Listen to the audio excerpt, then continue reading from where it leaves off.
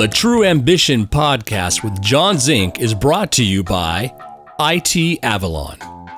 IT Avalon, IT staffing and professional services done right. Visit our sponsor at itavalon.com. Now, welcome to True Ambition.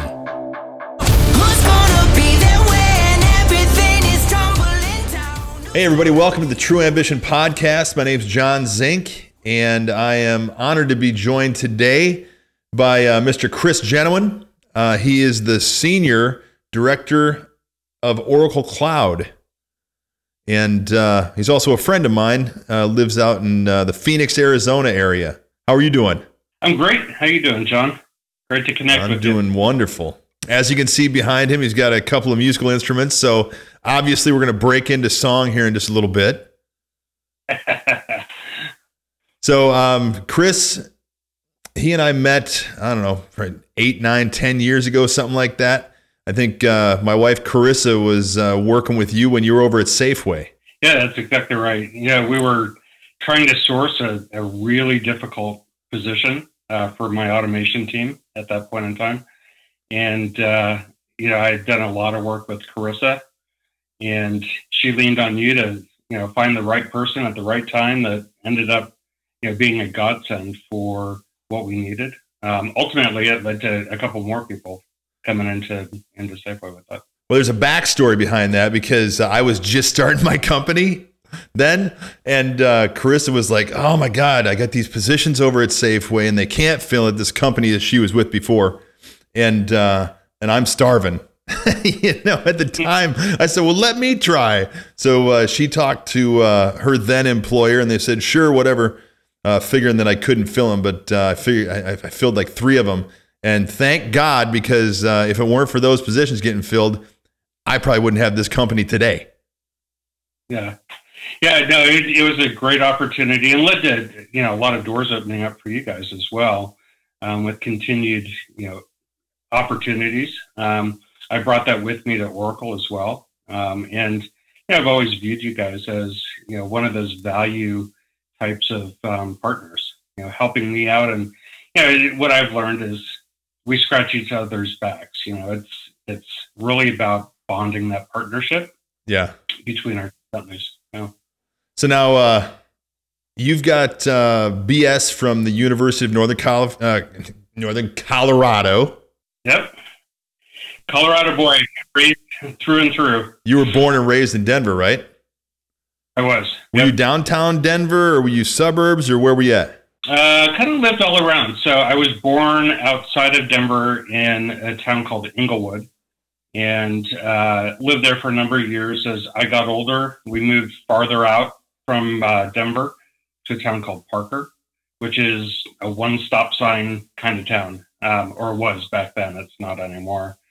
Met my wife there, and through our years or decades of living in Colorado, we kind of lived all over. Went to university there. I lived up in Breckenridge for a number of years while I was a ski bum, and the rest is history. So now you mentioned her. Your wife is named Jane, and we've actually all 4 of us, Carissa, Jane, yourself, and myself, have all golfed together before. And we're all amazing golfers. On some days, I can hit a ball. Yes. Yeah, well, better than me, most likely. And then kids are Chase and Alyssa. And first time ever, we've got a tortoise in the family that is also a lawnmower. That is exactly right. So we acquired Trooper the tortoise shortly after we moved in. Our neighbors were moving away. They couldn't bring Trooper with them. And so we quickly learned that Trooper likes to mow the grass.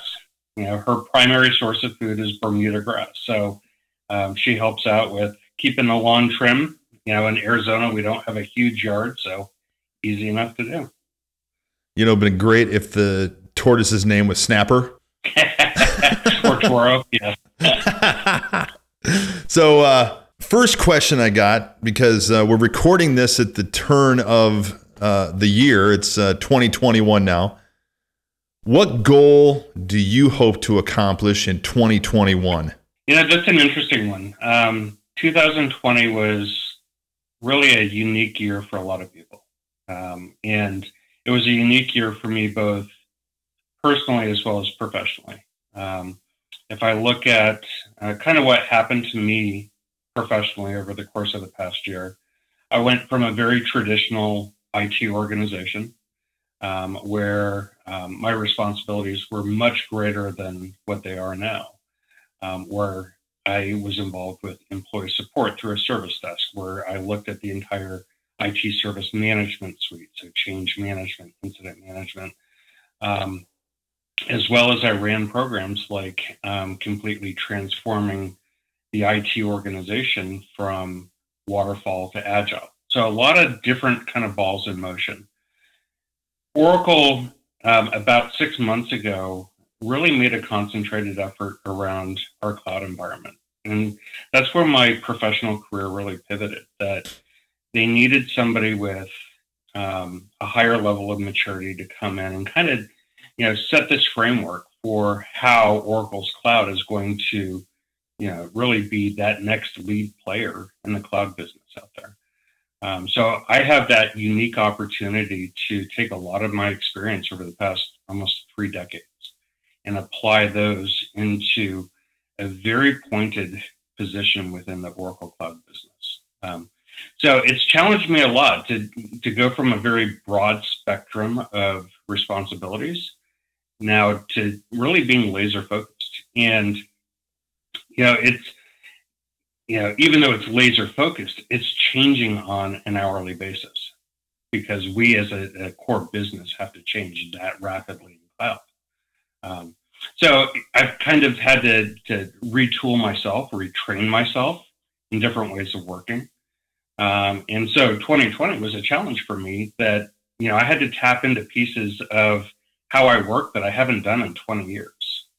Thinking like a startup, being extremely agile and nimble, and being, acceptable with throwing work away, when that didn't work. So a lot of it, challenged me as an individual, challenged me as a professional within the company. Personally, obviously with everything that happened around the world, different ways of working, different ways of connecting with people, really coming up with ways to foster healthy relationships. I think that challenged all of us, in 2020. So if I look at, 2021 and, kind of where this brings me, I think it really exploits what I learned in 2020. It's a new year. It's a new me. It's a new opportunity. And I always look for that next opportunity to where I can influence myself, influence others, and really bring value to those around me. So a lot of what I'm focused on this year are around that charter. How can I make others more successful in this different way of working? Well, that kind of leads into a question I've got too, was with this new way of working and this new way of thinking that everybody has to go through with the quote unquote new normal. How have you seen that affect the way that we're working now? Has it affected your organization's productivity? That's a common question that I talk with a lot of my peers outside of the company, in terms of how has this new working environment changed productivity of the workforce? People don't have a commute into an office anymore. So what we see are people are logging in earlier in the day. They're logging out later in the day. They're accomplishing a lot more than what they did in a traditional work environment. My concern with that whole thing, and really what I try to emphasize with my staff, is that you have to have a healthy work-life balance. Just because you're not in the car commuting doesn't mean that empowers you or entitles you to log in an hour early because you don't have that commute. Spend that time with your family instead, and continue fostering those types of relationships. Burnout is always a concern. When you see people working more hours, just because you work more doesn't mean that you're working smart. Right. So, you have to keep a close eye on that, especially when you're talking with those that you work with on a daily basis, you have to have a keen eye for when people are tired and give them some extra time off. Let them refocus on themselves, because it's a challenge. The other dynamic, which is really different, and I see people are struggling with it all the time, is they're missing the human connection. So yes, you can have a Zoom meeting, you can, have dialogue kind of video to video, but that doesn't replace somebody, stopping you in the hallway saying, hey, can we brainstorm on something? Can we try to work on a problem together? Or, hey, can we whiteboard? So the human connection aspect of it is starting to kind of fade a little bit, which is concerning. So you have to come up with new ideas or new ways to, build that camaraderie across your team and make sure that people are still connected, and whether that's through, a virtual happy hour, whether that's through a virtual team building event, or if it's, through some other mechanism. We have like shared movie nights where, we'll broadcast a movie and people kind of log into that and we talk about it as the movie's happening. That's cool. Yeah. But I've seen the same thing here. I own an IT staffing company, and when COVID first hit back in March, we're like, oh shit, what's going to happen now? Oh boy, here we go. And then moved everybody swiftly to working remotely. And a lot of our people already were. But I was very, very pleasantly surprised to see how productive everybody was.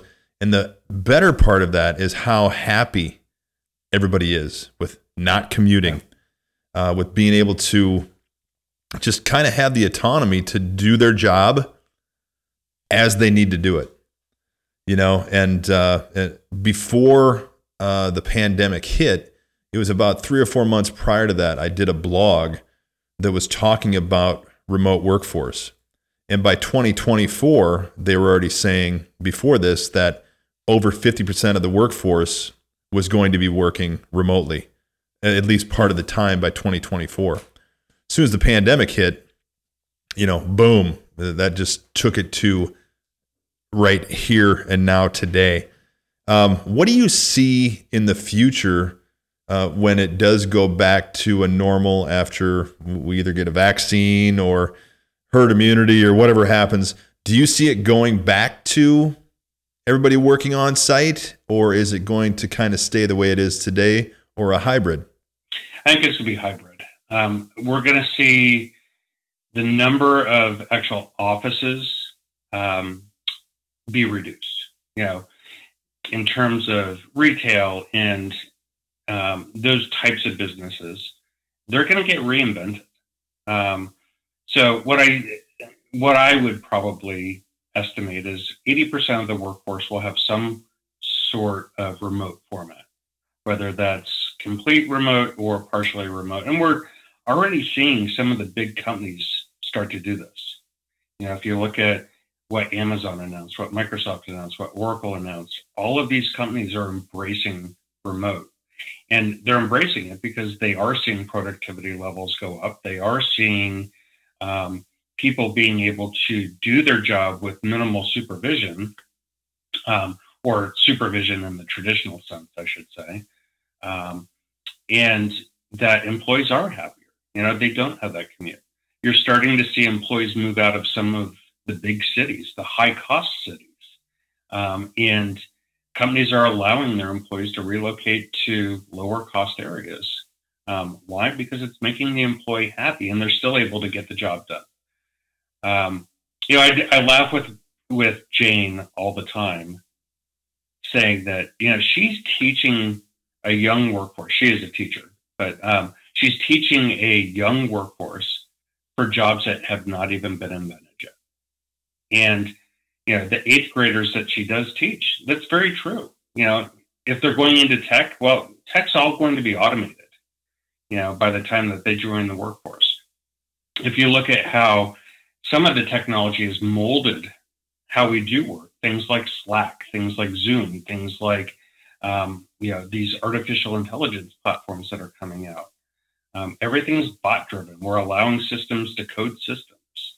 So the way that we do work is going to be very different in a number of years. And I think as we get into the 2-year, 3-year, 4-year mark, the traditional business model that we see out there, whether that's retail, whether that's restaurants, whether that's service, like what we do, will be dramatically different.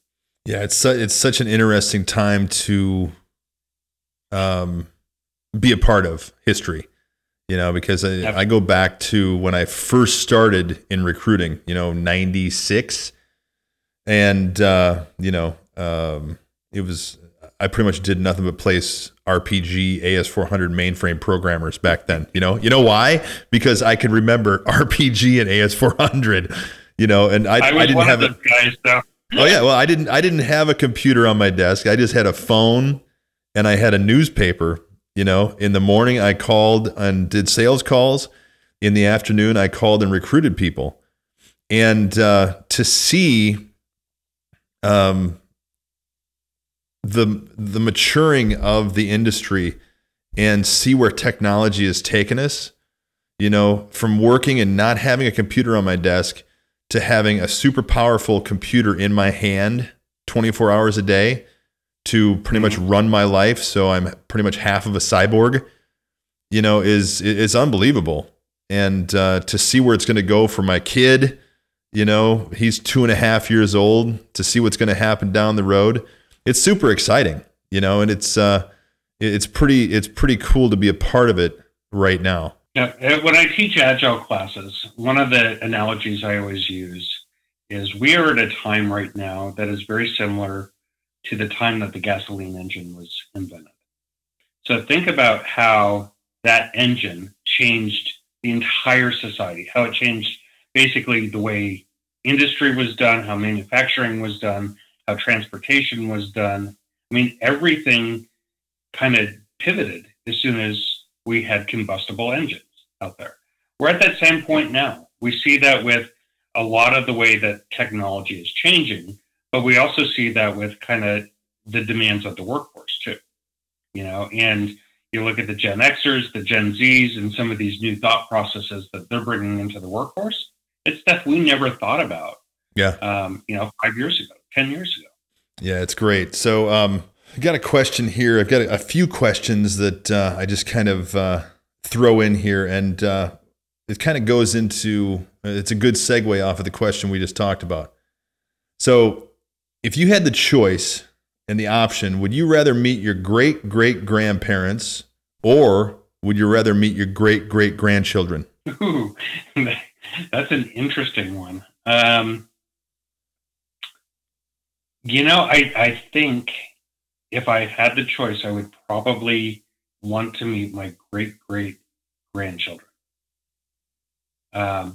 And the reason why is that, they would have the ability to do things like change my thought process or share, what's happening, in how would I even describe that? So the family dynamics, the pods, basically the way that we see things in 2 generations from now is going to be so much different than how we operate today. So for me, I'm always looking for that change that happens tomorrow. So I think that's kind of where I'm going. I knew you were going to say that.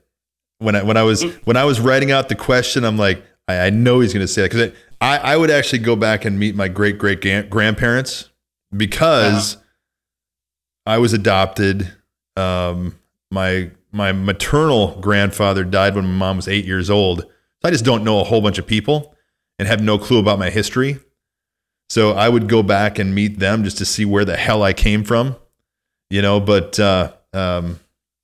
it was a tough one when I found that question, and it's an interesting one. So like me, as people can see, you are a musician. So the question is, who's in your playlist today? Today, it changes every single day. So today I started out the day with some retro punk. And that was kind of what I wanted to listen to get my blood boiling this morning, get me motivated to go. I love the 3-chord punk bands that they have a good rhythm, they have a good beat, and they get me excited. But day to day it changes. My musical preferences are so broad. So yesterday, for example, I was on a indie folk list. So, listening to like the Indigo Girls and Dixie Chicks and, some of those types of bands. Yeah, I read an article, it was about 2 or 3 months ago, and just talked about brain activity. If you listen to your favorite song, your brain activity goes through the roof in a positive direction. So it's like for all of us musicians, including Ed, who's sitting here recording this right now, he's a keyboard player and we play in a band together. Every time I'm cruising around and I listen to one of my favorite songs, it takes me back to that first time I ever heard it. It takes me into a great place in my head, and I can get so much more done. So it's like you talk about getting up in the morning, getting your blood boiling. If I put on one of those tunes, I'm good to go. So being a musician yourself, can you even narrow yourself down to a favorite song? I can narrow myself down to a few favorite bands. Yeah. Live from back in the 90s is one of my favorite bands. Tool is still one of my favorite bands to this day. And it really comes down to the music and the message. I mean, the Tool stuff is so positive and so spiritual, and the musicianship is through the roof. When I get into that, it just takes me to a different place. And live, the message of all those live songs is so positive and, all about forward thinking and peaceful, and just like, there's got to be a better way of thinking and a better way of living. That's the kind of stuff that I love. And when I go back to my childhood, my mom loved John Denver, and I do too, because he was the same way. It's that forward thinking, positive music, and it's great music too. Absolutely. I was born and raised on John Denver. Still one of my favorites. Listen to him, James Taylor, Croce. Those guys are some of my favorites. But then I can, on a dime, flip over to Iron Maiden, which is another one of my favorite bands. Oh, it's so good. I love the classically trained rock musicians that can bring a lot of that complex music and composition into their work. Yeah. So tell me a little bit about growing up in Colorado. How was your childhood? How was my childhood? Well, let's see. I was one of 3 boys. So 3 boys, obviously there's a lot of very competitive dynamics. Oldest, youngest, where were you? I was the middle son, so I was the troublemaker, or the instigator, I should say. And the one that was caught and blamed for everything, pretty much so. Grew up in a very healthy family situation. My father worked for IBM for 25 years, and so I was a very early adopter of technology. Even back with the old 186, 286 machines, he'd be bringing those home, and I'd be playing around with those. My mom was a licensed nurse practitioner, focusing on OBGYN. So she would bandage all 3 of you boys up? Interestingly enough, she never really wanted to practice at home. So just bleed out? Her focus was OBGYN, but she would always say, "Oh, it's not broken. Don't worry about it. You're tough." Yeah, it'd be tough to practice OBGYN on 3 boys. With 3 boys, yeah. But it always led to interesting dinner conversations for sure. Yeah. So 3 boys, we were all into sports. So my older brother and I, back when we were younger, actually my younger brother as well, were all competitive swimmers. My older brother and myself made it up to the all-city, all-state kind of level. And I swam all the way through high school into college, did water polo, We also did other sports as well. So in the wintertime, I was a competitive skier, did Super G and downhill and GS and a few other events as well. So I would say growing up, it was a great childhood. A lot of adventure, a lot of autonomy. My parents were very supportive of go learn it, go find out more, be adventurous. And they always supported that kind of personality with all of us. So all three boys are, very outgoing in nature. And we've created some very healthy bonds with one another, over the past 30, 40, 50 years. Where are your brothers now? My younger brother still lives in Colorado. So he is married with a set of twins. And my older brother is in Portland, Oregon. Are they in technology, or what they go into? My younger brother is. He started in technology actually before I did. So that was his emphasis in college. And throughout the past number of years, he's created a whole bunch of different startups focused around technology. He was also one of the primary people to help get medical marijuana into Colorado. And some of his business has been focused around that as well, creating solutions that dispensaries and grow houses can all use, to run their business, essentially. My older brother, he went the international path and primarily in medical devices. So he does medical device sales and brokering primarily between Asia and the US. So he's on the road constantly. It kind of segues well into my next question, which was your degrees in international trade and relations. Yep. How did you end up in IT? Great question. So coming out of university, I was able to land a job with Taco Bell, which was one of Pepsi's subsidiaries. Mm-hmm. And when I joined them, it was under the premise that Pepsi requires everybody to work X number of years in one of their subsidiaries before you can go into a corporate or an international position. So I started going down that route. And right at the time when I was about ready to cut over, the restaurant divisions were spun off from Pepsi. And there were some kind of requirements to say, well, you can't immediately move. You have to put X number of years in additional to do that. So at the point in time, I was looking for something new. And for Taco Bell, I was doing retail operations. So area management with them, primarily around running a number of their stores. And a friend of the family was a division president for Safeway. And he said, hey, if you're looking for something new, Safeway is a great company. And I went and had a couple of conversations with folks at Safeway, and it was very family oriented.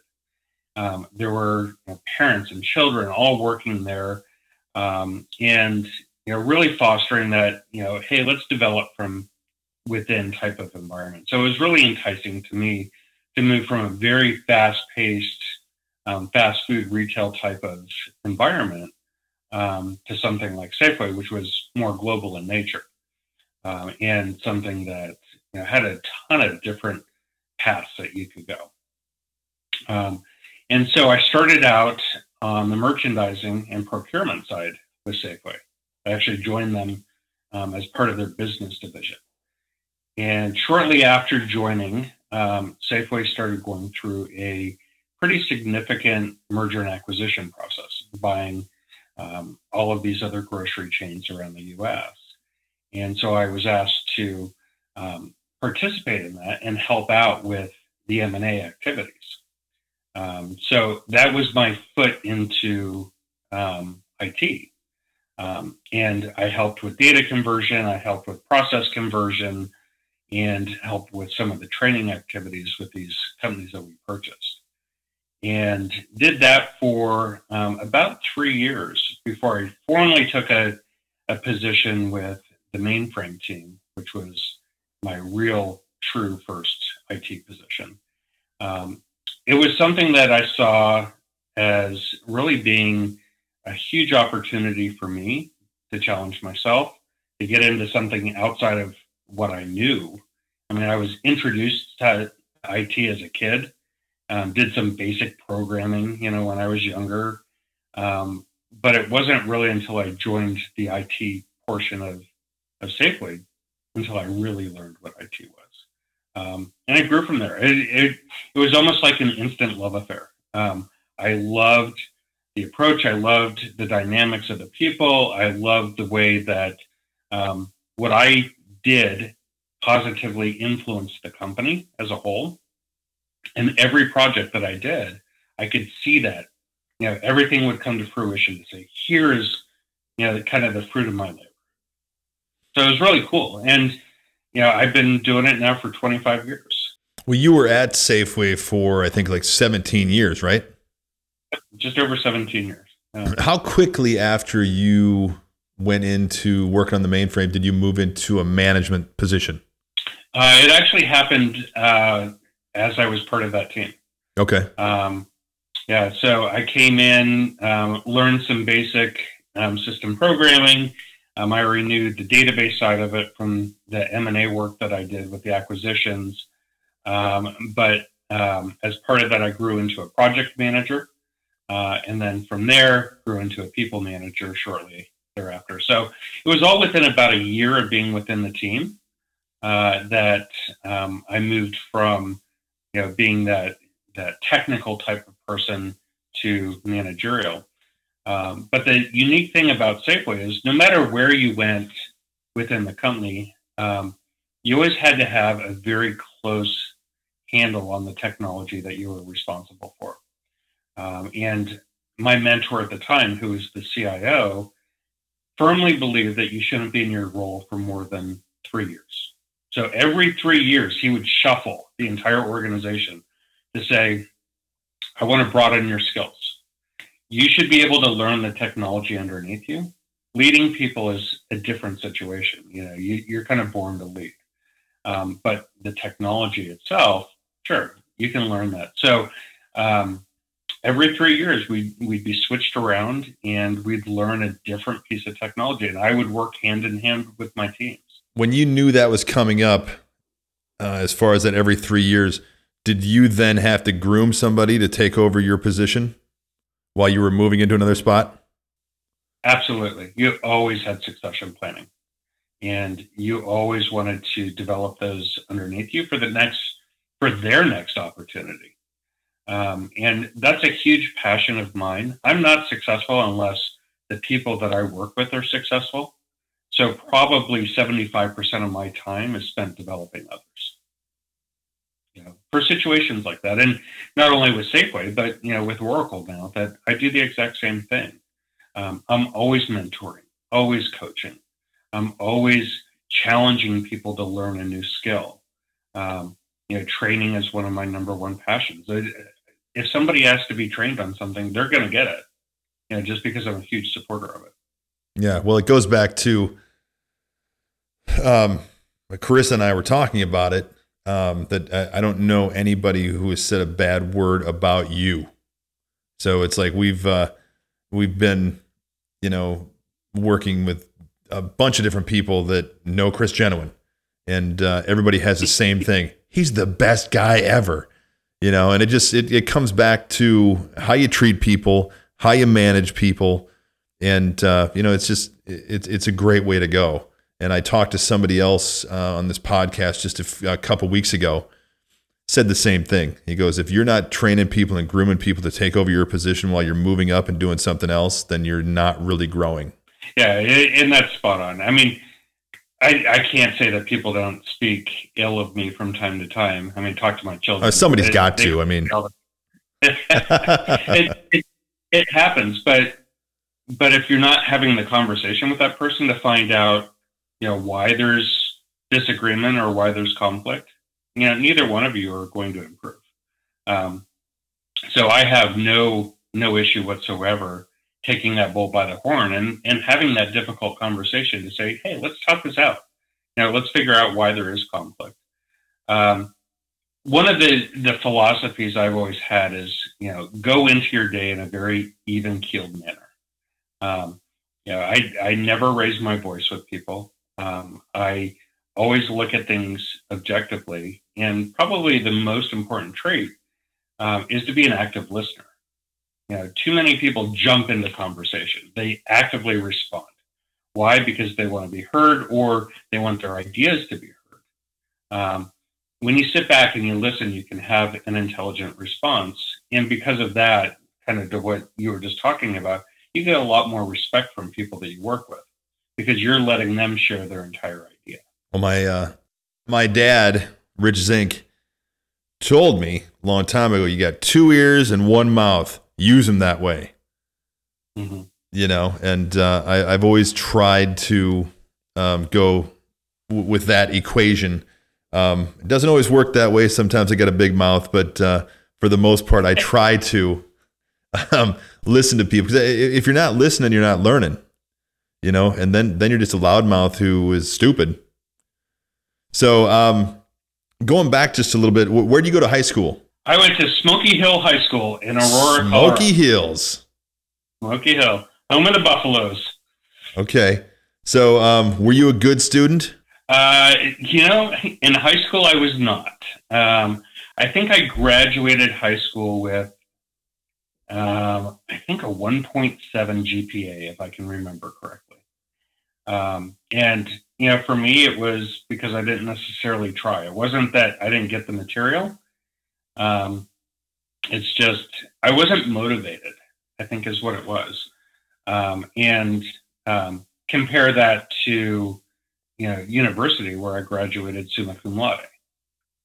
So you find something that really drives your passion, and you're going to devote the time to it. So were you a daydreamer? I was, and I was a procrastinator. That was a big issue.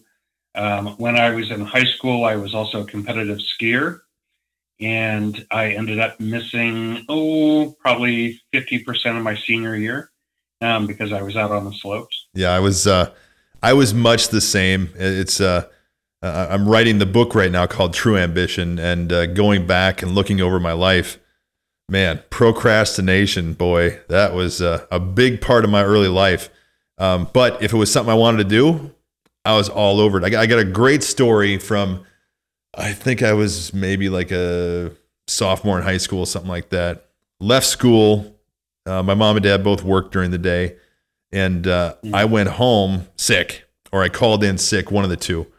And all I was doing was sitting in my room playing my drums all day long because mom and dad were gone from the house. So all of a sudden, in between songs, I took off my headphones and I heard knock, knock, knock, knock, knock on the door. I walked downstairs and it's John Kilpatrick, my principal of the high school. He said, "Get your ass to school." So that was the end of that. Motivation, right? Sometimes you need that motivation. Yeah. Oh my God. I'll never forget it. I just opened up the door. I'm like, oh, it's not like I could fake like Ferris Bueller that I was sleeping upstairs. Well, as long as you weren't taking out, your friend's dad's Ferrari, I think you're good. Yeah. I didn't have any friends that had a dad who had a Ferrari. Nor did I.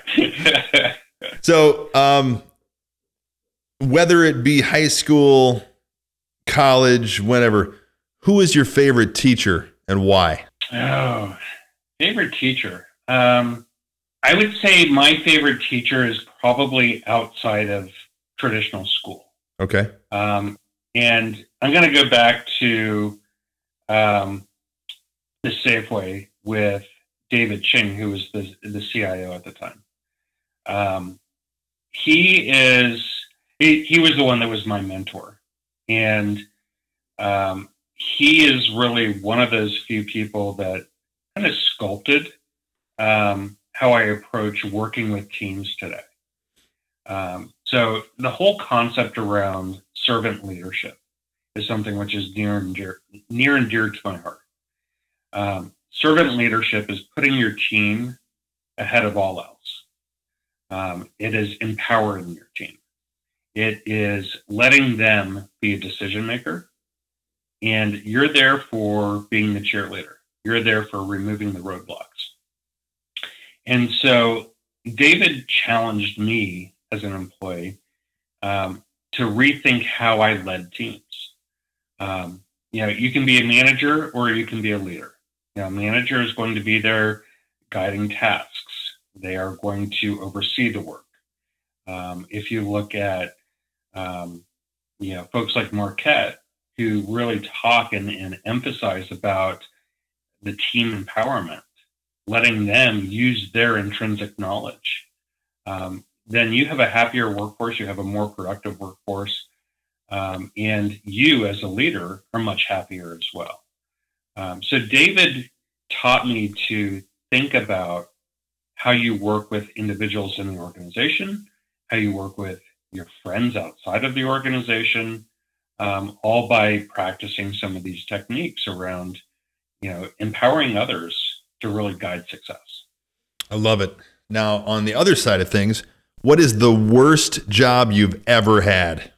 Telemarketing, without a doubt. I've done it too. It's horrible. I lasted 3 days, and it's the only job that I didn't try to make a go at it. It was just so bad being yelled at every single call, and for minimum wage. This was in between, I think, summers in high school, maybe, that I took this job. That I just couldn't do it. I came home crying for 3 days, saying enough's enough. Well, mine wasn't quite telemarketing. I worked at this company in Minneapolis in between jobs. It was right after 9/11 and everything fell apart. And my job as a telemarketer was to call on people who hadn't made their car loan and try to get them to make their car loan payment. So these people were already hurting in the first place. Then you had some asshole like me going, "Hey, make your car payment." Oh, it was bad. It's going to be repossessed. So that's awesome. So you spent 17 years at Safeway. Tell me about how you ended up at Oracle. So that's an interesting story. At the time, I was not looking to move companies. Over my 17 years at Safeway, I've worked essentially every part of IT, with the exception of information security. So any role that was there, any department, because of how we rotated, I had worked all across IT.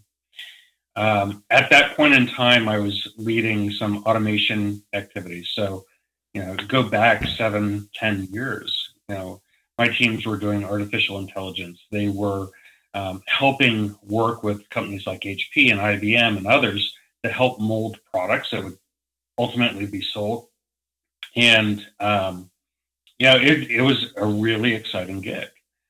And the CTO of HP had a conversation with the CIO of Oracle, Mark Sunday, at the time. And Mark had said, "Hey, I'm really looking at kind of revamping the way that we do some of our IT practices." And at the time, Oracle was looking at purchasing some HP software that I was familiar with. And so the CIO of Oracle said, "Hey, do you know anybody that would have experience that could help us transform?" And the CTO of HP had said, "Oh yeah, I know this guy, Chris. He works over at Safeway. He does a ton of stuff with us for automation and for service management, and has done some things with IT for IT, which is essentially an IT framework. And he might be interested." Not even asking me first. He just threw my name out there. And so I get a phone call from Mark Sunday, the CIO of Oracle. He says, "Hey, we're interested in potentially this type of position. Is that something that would be interesting to you?" And so I had to think about it. And I had a couple of conversations with other folks at Oracle. Some would be peers. One would be, initially my manager. And it was just a huge opportunity to come in and really make such a huge difference in such a big company. I mean, I didn't even realize at that point in time how broadly distributed Oracle software was. 40 billion devices. It's huge. And so I would have a piece of that. And I was given a lot of autonomy coming in to basically observe, what's going on within Oracle. What do we need to change? Because it was really uncommon that they would bring somebody in at my level versus promoting somebody from within. But they really wanted that outside influence, that outside, insight around, things that they're doing that need to be improved. And that's what my job was for the first 3 years at Oracle, is to influence change and introduce change. So it's really, really cool. So the big question I think everybody wants to know is, have you been to Larry Ellison's island out in Hawaii? I have been in the water outside of it scuba diving, but I've never set foot on Lanai. Or his boat, or, a lot of people ask that, have you been on his yacht? No. Well, I know that doing some research here that I think it's like 99% of Fortune 500 companies, it's Oracle's in there, software. Yeah. Mm-hmm. Yeah, so from a commercial software perspective, yeah. And I mean, you run a cell phone, guess what? You have Oracle software on it. You go to a website on your computer, you have Oracle software on it. So things, that people don't always associate with Oracle, like Java, for example. That's something that we help run, common websites that are out there. So yeah, we're very broadly distributed. If you look at our databases, that's kind of the bread and butter of our business, or was the bread and butter of our business. We've always been known for the Oracle database platform. And that's used by a very large number of Fortune 500 companies. But then we have things like our ERP and human capital management software, which is also, very broadly used as well. Yeah, so we're out there for sure. So talk a little bit more. You talked a little bit at the beginning, but now you're in the Oracle Cloud. So talk about how big's your team? Teams vary from day to day, really. We do a lot of reshuffling, and the reshuffling is based on kind of what you're working on and the demand. So over the course of the past year, I've gone anywhere from 250 people to 12 people. And, I would say every couple of months, expect a change. As we're shifting projects around or shifting priority on projects, people kind of go with the work within the Oracle Cloud part of our business. For me, it's never been about the number of people that report to me. It's always been about the value that the teams provide. So right now, I have a team of 22 people, and they're primarily focused on things such as change automation and looking at things like configuration management and how you tie configuration management into a native cloud environment. Because you're spinning up web resources, hundreds of thousands every second. So how do you actually track that in a traditional way? Things like knowledge management, things like service mapping and all of that stuff. So I'm looking over these activities right now. But every month we go through and we revise what our plans are. And we go through a backlog refinement process, and ultimately we'll reprioritize things. And sometimes people shift with that. Can you talk about some of the things you're working on right now? So the biggest thing that I'm trying to do right now is automating the entire change management process, cradle to grave. So from the time that an engineer or a developer checks in their code into a common repository, that automation takes it from that point and moves it all the way through the deployment pipeline. And we use orchestration, we use automation to update a change ticket, to notify those that may be impacted or need to know about a change. Essentially, what I want to do is remove the human out of the equation as it relates to change deployment, release management. It's a very significant effort when you're talking the number of resources that we have in a cloud environment. You're talking hundreds of thousands of assets that you need to worry about. You're talking hundreds of applications. And you want to make sure that it's done with quality. So how can you deploy something without causing impact? Especially looking at our cloud architecture, everything should be 100% available. But there's always that one or two, unique situations where if you don't do something exactly right, it could bring something down. So those are all things that we have to build into it. I'm all about reallocating traditional staff to work on how we improve productivity, how we drive simplification and efficiency within the organization. So if we are able to fully automate the change management, release management process, it's hundreds or thousands of hours that are saved every single month from people that would manually be deploying change or creating a change record, pushing a change down, validating the change, updating a change record. So this is just one effort right now where we're trying to gain labor hours back into the workforce so that we can improve our cloud offering to our customers. Well, it's cool to be a part of a startup that doesn't have any money problems. Exactly. So another kind of fun question that I like to throw in here is if you lived to be 100, would you rather have a sharp mind or a fit body? Oh, sharp mind. I already have given up the body. Me too.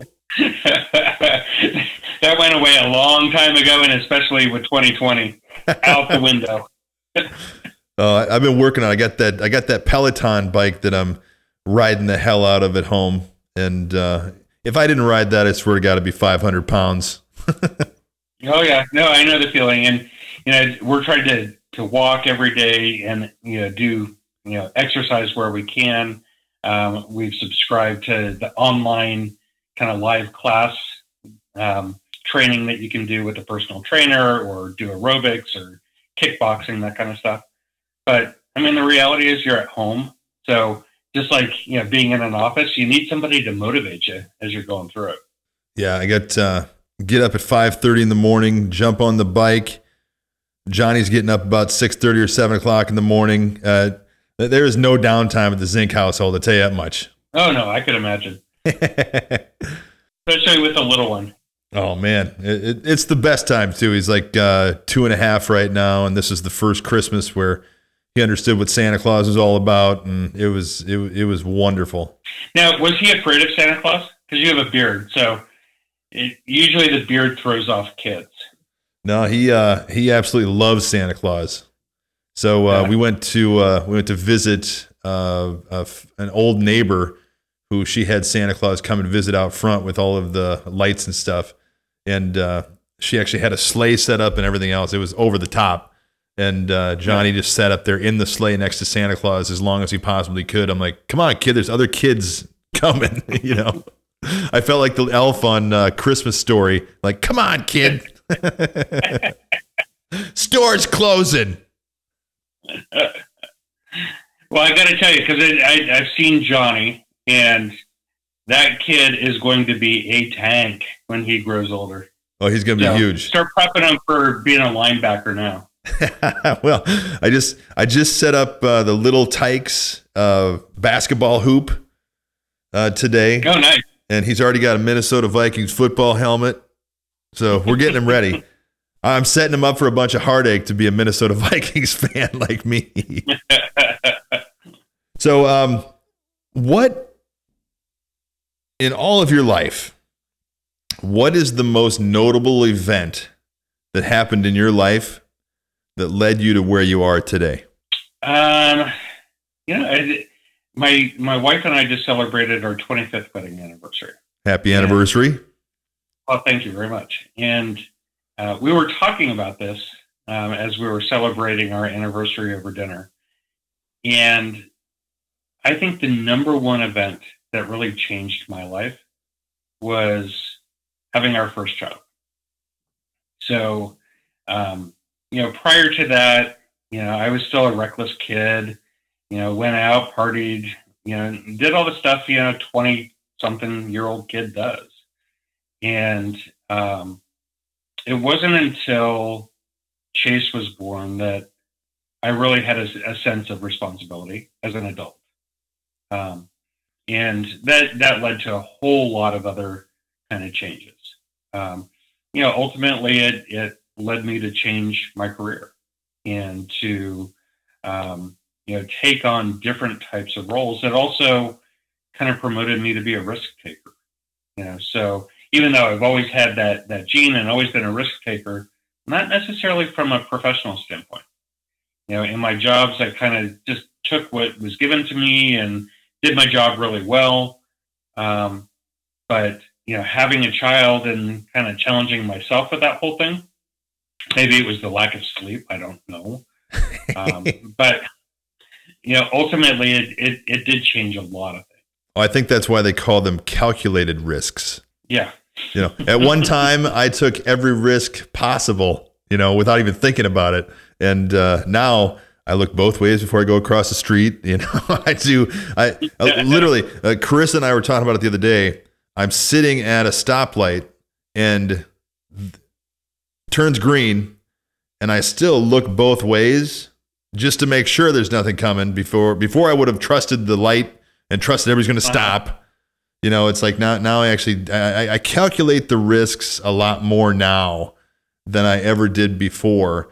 And just like you, it's all because of that 2.5-year-old at home that I think a lot more about what I'm doing than I did before when it was just me.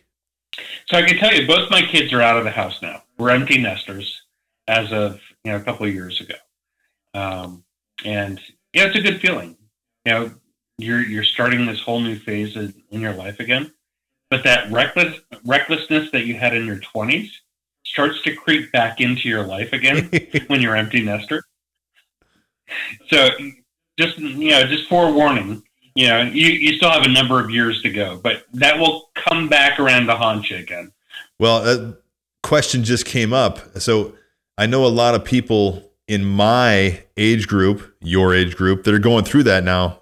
Not a lot of people in my age group have a 2.5-year-old at home.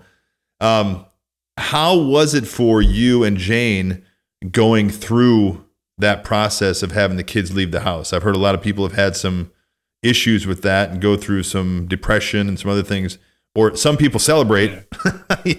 How was it for you? All right. So when you have your first kid, everything is sterile, everything is nice, everything is perfect. And you realize when you have your second child, everything doesn't have to be sterile. Everything doesn't have to be perfect. So we went through kind of that same set of emotions with our kids leaving the house. My son, Chase, ended up going to my alma mater, UNC, University of Northern Colorado.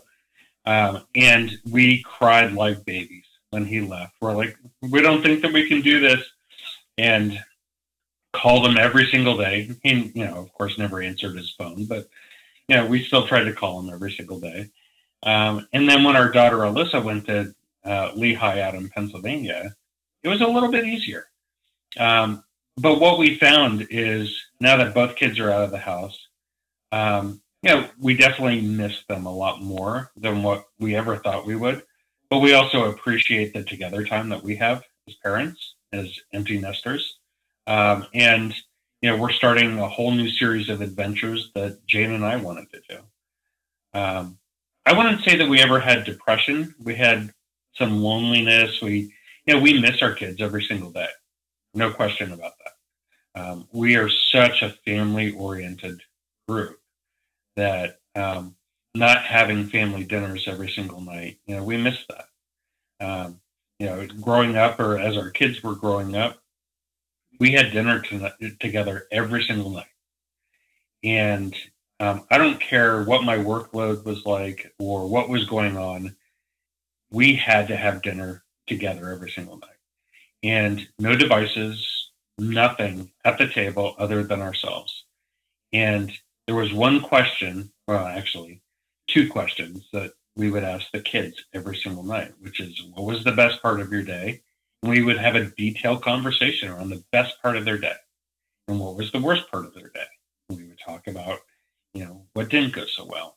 So I almost had like a retrospective of the day and really connected with our kids because we had that honest conversation to find out what was happening in their lives. Now when we have conversations with our kids, we'll talk to our kids on the phone for an hour plus and just, go through what's happening in their lives. We want to be part of it, and we've been able to maintain that going forward. I love it. There's a lot of that missing today, with the different devices like you talked about before, and all the extracurricular activities going on. A lot of, I think, of what is missing is that sitting down and just having, almost like what you talked about before, missing that human interaction like you are at work. Also missing that human interaction at home. Well, and it's hard now. I mean, especially with forced separation. Our family, as well as many others, are having a hard time, bonding, connecting. And we saw that over Christmas. Normally for Christmas, we have a very extended get together. The Genoans all get together and we all have, this big family gathering. And this is the first year we didn't. So, you can try to substitute it through Zoom or, other ways, but it's just not the same. Do you think it's more essential to develop beliefs or to gain knowledge? I think having a belief drives gaining knowledge. And you need to start there. You have to have a passion. You have to believe in something. And most importantly, you have to believe in yourself before all other. If you do not believe in yourself, you're not going to go out. You're not going to push the boundaries. You're not going to try to learn a new skill or gain new knowledge. So it all starts with having a belief, and having that belief in yourself is probably the most important thing. I see a lot of the younger workforce coming in that doesn't necessarily have that yet. And so you have to be able to challenge them so that they build trust in themselves, so that they can believe in themselves. Show them how their contributions really play towards, benefiting others, benefiting the team. I think sometimes you almost have to believe in them for them until they can believe in themselves, because, my background is I've went through a 12-step program, been sober about 6.5 years. And one of the things they say in there is come in here, let us love you until you can figure out how to love yourself, and since I've gone through that 12-step program and I'm still actively in it, I see how to use all of those different things that I've learned in everyday life, in my job, at home, everywhere, or driving down the street so I don't try to, rip somebody's head off that cut me off in traffic. Just stuff like that, because if you just look at it real quick and see that person cut you off because maybe they're having a bad day and who really cares in the first place.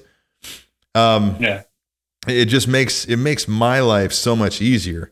But what you just said reminded me of all those times where I heard somebody say, I'll believe in you, and one of these days, maybe you'll believe in yourself too. So I really appreciate that point. So are you an avid reader? I am not an avid reader, no. I read when something piques my interest, or if I want to learn something, I'll do that. I'm a very visual person. So being kind of time-bound into a book, sometimes that's a little painful for me, if you will. I'd rather get my hands on and do something. But there are quite a few books that I've really enjoyed reading. Well, I'm pretty much an audiobook guy. I can't read anything, I swear. Audiobook on the road or in an airplane, I'm good to go for hours. But are there any books that you have read that you think would be a good read for anybody who else is who's listening or watching this? Absolutely. So if you haven't read The Phoenix Project by Gene Kim, highly recommend that. That's one of those books that I've read probably 4 or 5 times now. And it's a very, very quick read. You can do it over the course of a couple afternoons. And I think everybody that works in the business world will be able to relate to it. And really, the premise of the story is that there's a team that just doesn't work that well together. And they're not efficient. They're not effective. There's all kinds of delays in the work that they do. So a person's come in to help, get them reorganized. And it walks through the process. And really, it's about understanding DevOps and Agile more than anything else. But the principles, can be applied anywhere in the business. It's not just IT. It can be applied in your daily lives. I've talked with Jane about how to take some of what's in the Phoenix project and apply that to how she runs a classroom. Things like visualizing your work, seeing right in front of you, what do I have to do today? A to-do list, a bulletin board, whatever it may be. Things around having the conversation, things around accepting failure, failing forward, you might hear that term. These are all things that are described in the book. And it leans a little bit on things like lean manufacturing and lean startup. So there's some examples to what Toyota did. But there's also, a lot of agile principles in there that really help, run with the team better or, run your work better. And it was the Phoenix Project by who? Gene Kim. Gene Kim. And kind of speaking about Jane there and her job, how is she dealing with the distance learning? Or should I say, how are her kids dealing with the distance learning? It's an adventure every day. When COVID started and we were talking about the kids coming back to school, Jane's first concern was, they're not going to want to wear masks all day long, in the classroom. And what she found out the first day that they were back, the kids were adaptable.